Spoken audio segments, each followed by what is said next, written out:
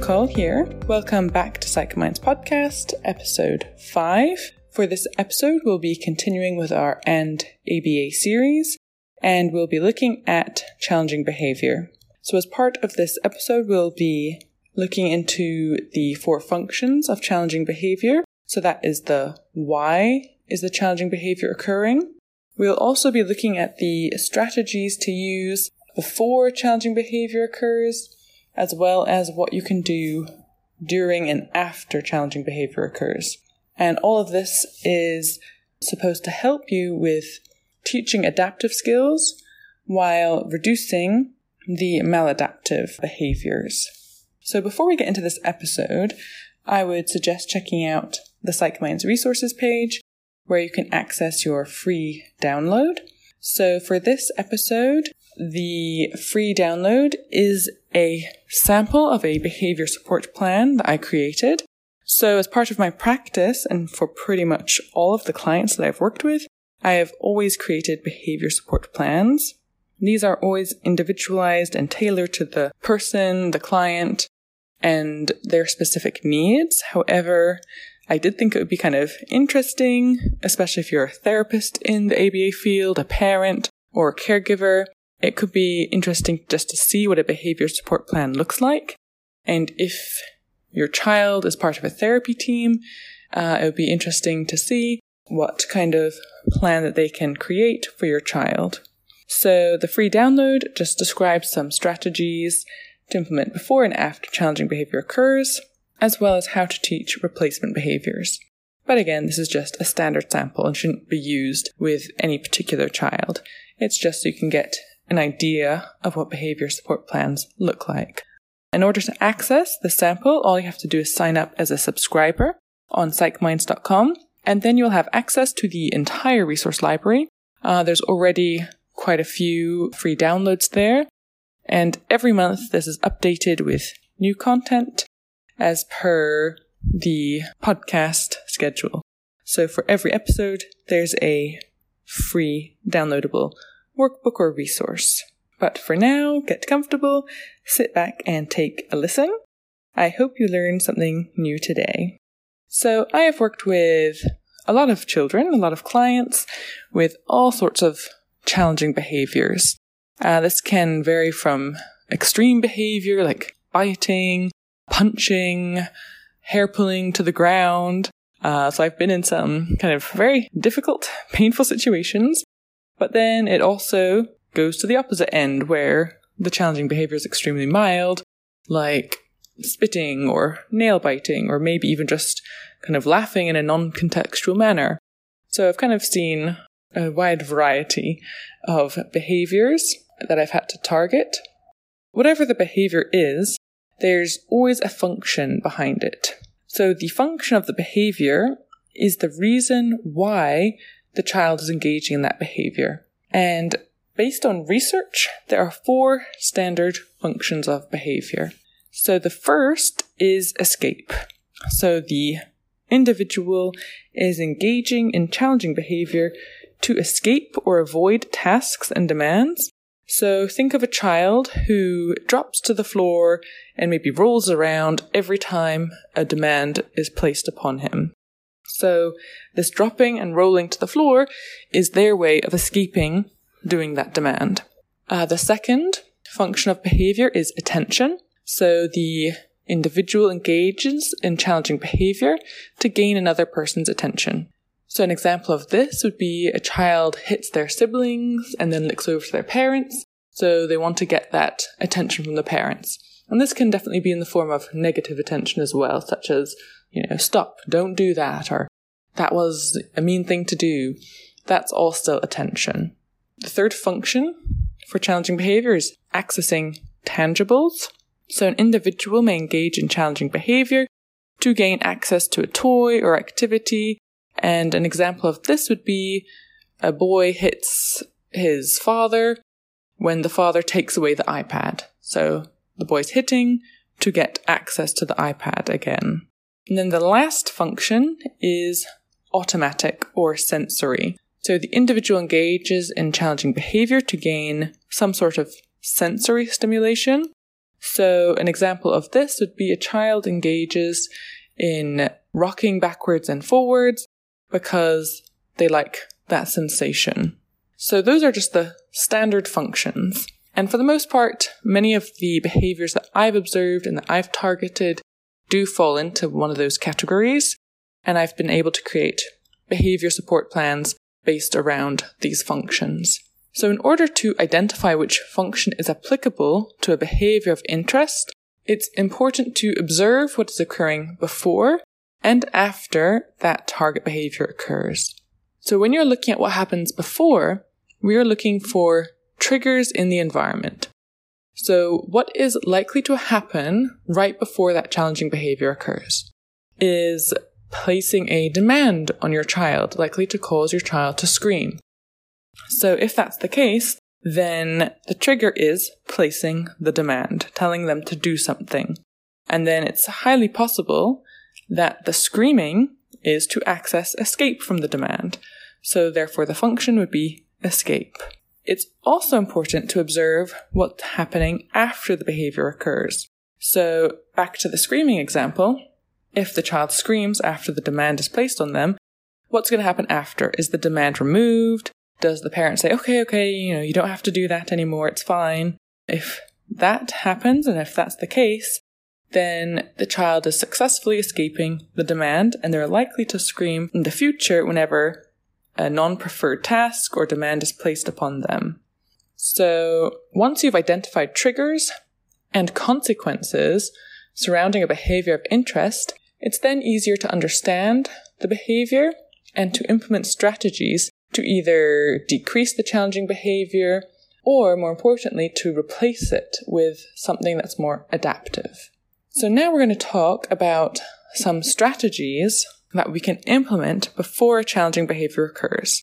So a strategy that I use a lot, and probably with most of my clients, is using visuals. So visuals are an easy way to depict the rules of the situation, so what you expect your child to do. So for example, some typical standard rules that I would use would be a picture of a cartoon, sitting nicely. So sit nicely, quiet voice, raise your hand, depending if they're in like a school setting, good hands, walking feet, whatever the rules are. I also have used a lot of work schedule visuals, again, especially in school settings. So this can be, as complicated as writing out their whole schedule in written format. So first you go to your math class, then English, then there's a break, and then, there's your gym class. You kind of write everything out so it's very clear what the child has to do. But it can also be as simple as a first, then schedule. So it's first some sort of work task, then a break. And you can keep it simple like that based on what your child can understand. You can create visuals of communication responses, of tokens. So if your child is using tokens, so for every correct response they get a token, and then after a few tokens they can exchange that for a break or for time on the iPad. Whatever the system that you have set up is, tokens are a great visual to help keep your child motivated to complete their work. So in general, visuals are very kind of easy to implement, and they're also easy for your child to understand and use successfully. Another strategy to implement before challenging behavior occurs is to teach replacement behaviors. So it's important not to just focus on the quote-unquote bad behaviors. It's actually more important to understand that the behavior is not actually maladaptive for the child. So screaming or hitting may be a very effective response for the child. So if they scream, they get to escape the demand. So screaming is actually an adaptive behavior for the child. But what we're looking at is the more social context, where clearly screaming, hitting, biting are not adaptive behaviors. So it's essential to teach your child effective behaviors that are equivalent to and can replace the socially maladaptive behavior. So instead of your child screaming whenever they want to access some sort of break or escape from the demand, simply teach them that they can say, I need a break, I don't want to do this now. Some sort of communication response which has the same value and the same consequence as the maladaptive behavior. And then once they're consistently asking for a break, instead of engaging the maladaptive behavior, that's when you can start fading in the demands again. So slowly, you can build up their compliance repertoire. And I can kind of focus more on that teaching strategy in a future podcast episode. So I'm going to quickly speed through some of the others, otherwise we can be here all day kind of talking about strategies to implement before challenging behavior occurs. Another one, especially in school settings, is to allow for frequent breaks. Sometimes your child might need sensory breaks, movement breaks, or simply they might find kind of constant demands overwhelming. And if you think about a classroom setting, there are constant demands. So even if the teacher is not always saying something, like do this, take out your workbook, the demands are almost inherently always there. You're expected to sit nicely in your chair. You're expected to kind of maybe fold your hands on your lap or on the table. You're expected not to whisper to your friend. So there's a lot of demands that some children may find overwhelming, and they may just need a break from that environment every 10 or 15 minutes. So maybe they just go for a quick walk around, go get a drink for a minute, something like that, to help them deal with the situation and help them kind of comply with the demands when they're in the classroom context. As I mentioned earlier, fading in demands is an important strategy. So let's say you're at home and you want your child to tidy up their room, but whenever you ask your child to tidy their room, they throw a tantrum. They start screaming, crying, throwing things, whatever it is, they don't want to do it. So instead of saying tidy your room, you could fade in the demands by saying, put 2 toys away. So instead of tidying the entire room, all they have to do is pick up 2 toys off the floor, put them in a box, and they're done for the day. The next day, you might ask them to put 3 toys away. And then the day after that, if they're successful, you might say tidy up this corner of the room, and you build up their repertoire that way. It's also important to enrich their environment. So ensure that there are lots of reinforcers, fun, motivational items in your child's environment, so that they are kind of motivated to do the things that you're asking them, and whatever the context may be. It's important to always have an enriched environment. Another strategy that I've used with many of my clients is to use timers. So for some children, it's difficult for them to understand the concept of time and to understand that they have to do a certain activity for a certain amount of time before they access a break. So this kind of ties back into using visuals. So a way for you to anchor that and make it clear how much time you expect them to do, a writing task, you simply set a timer for them. So maybe you expect them to do something just for 2 minutes. You expect them to write for 2 minutes straight. So you set your timer and then they write. When the 2-minute timer stops, they can get a break or whatever it is they want. So that's a useful strategy that I've used with a lot of children. And last but not least, offering choice. So a very basic strategy, which has also proven to be very effective, especially with a lot of the clients I've worked with, is simply to allow them to choose. So let's say that you have a list of activities that the child has to do, or perhaps, you're helping them with homework and there's so many, subjects that they have homework in, whether it's math, science, English. Instead of just telling them, okay, you need to do math, science, and English, give them choice. Let them decide, maybe I want to do the science first because it's more fun, then the English, and then lastly the math.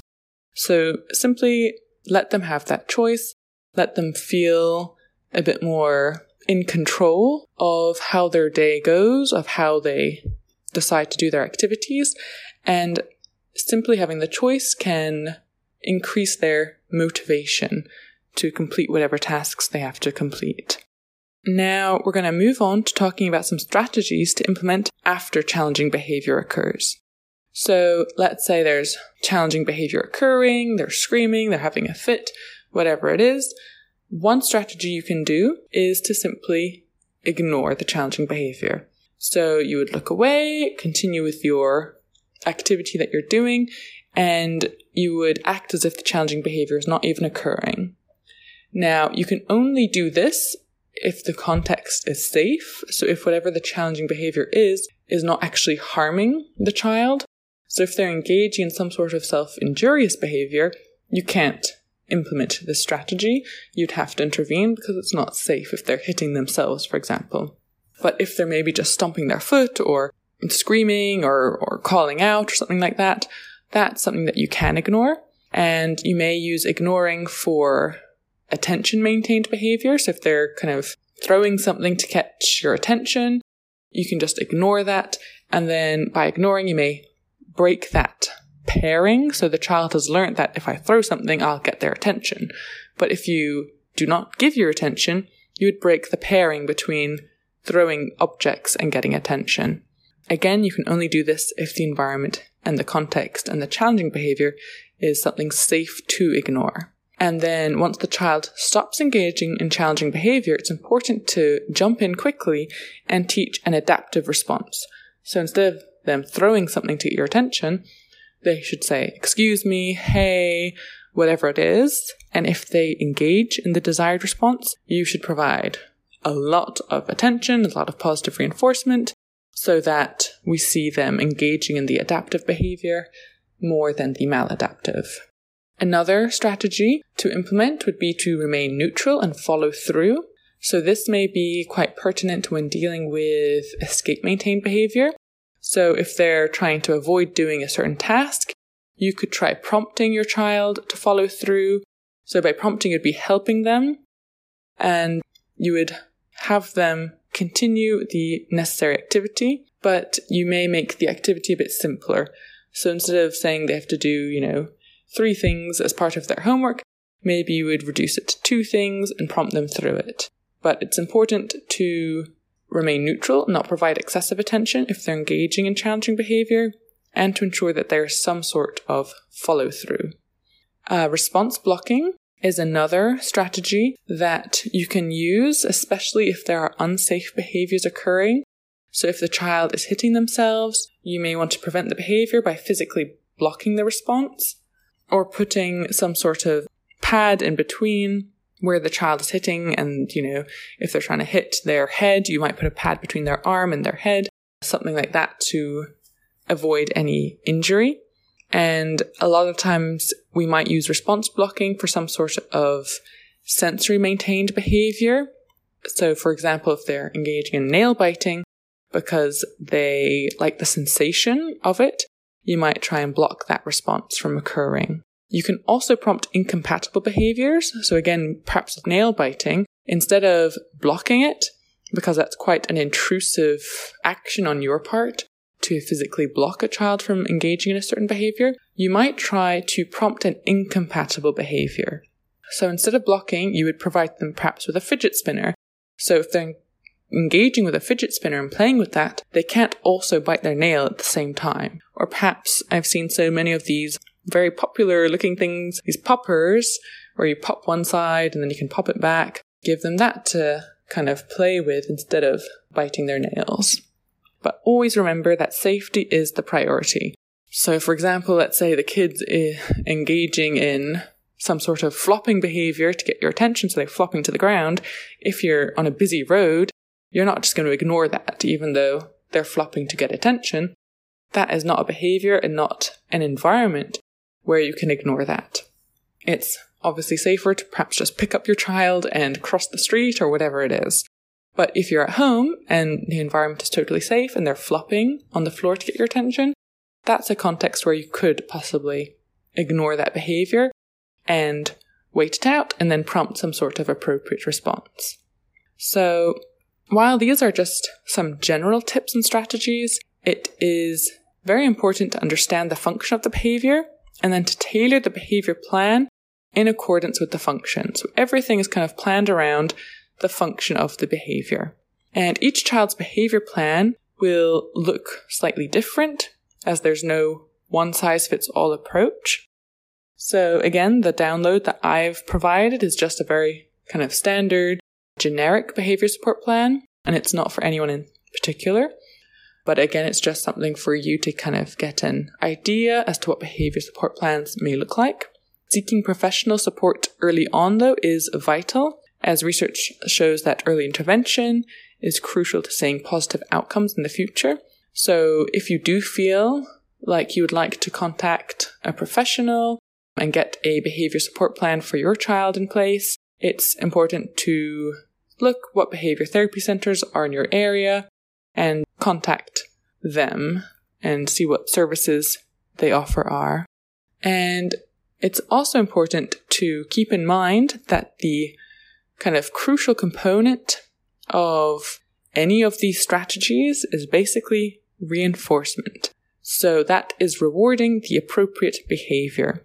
So while I was kind of talking a lot about the, again, quote unquote, bad behaviors, it's easy to kind of get stuck in just thinking of the negative, thinking of what your child is not doing, but it is actually important to focus on what your child is doing and what they are doing that is socially appropriate and is a socially adaptive behavior, and to always celebrate that and reinforce that, because you do get more of what you reinforce. So again, when teaching your child the adaptive skills, it's important to have a reinforcement party whenever they engage in them. So if they do start saying, hey, excuse me, can you come over here? So if they're asking for your attention in an appropriate way, as opposed to, let's say, they would hit to get your attention before, once they start using that appropriate response, you should really reinforce that, praise it, high fives, tickles, hugs, whatever it is that your child finds reinforcing. Provide a lot of that for any kind of socially adaptive behavior that you're teaching. And then the child will kind of make that connection and pair that, oh, I get all this fun stuff, all these reinforcements, all this, praise when I do this behavior, but I don't get it when I engage in the other maladaptive behavior. If you like this episode, I would definitely recommend checking out the behavior support plan on the resource section on psychminds.com. And as always, everything stated in this podcast is not prescriptive, so take what works for you and leave what doesn't. But if you do have any kind of questions or comments, I would love it if you reach out and get in touch with me. I always enjoy hearing from any of you, the listeners, the community, so I'd love it if you do reach out and kind of tell me what's working for you and what's not. I hope you enjoyed this episode, and I look forward to connecting with you in the next one.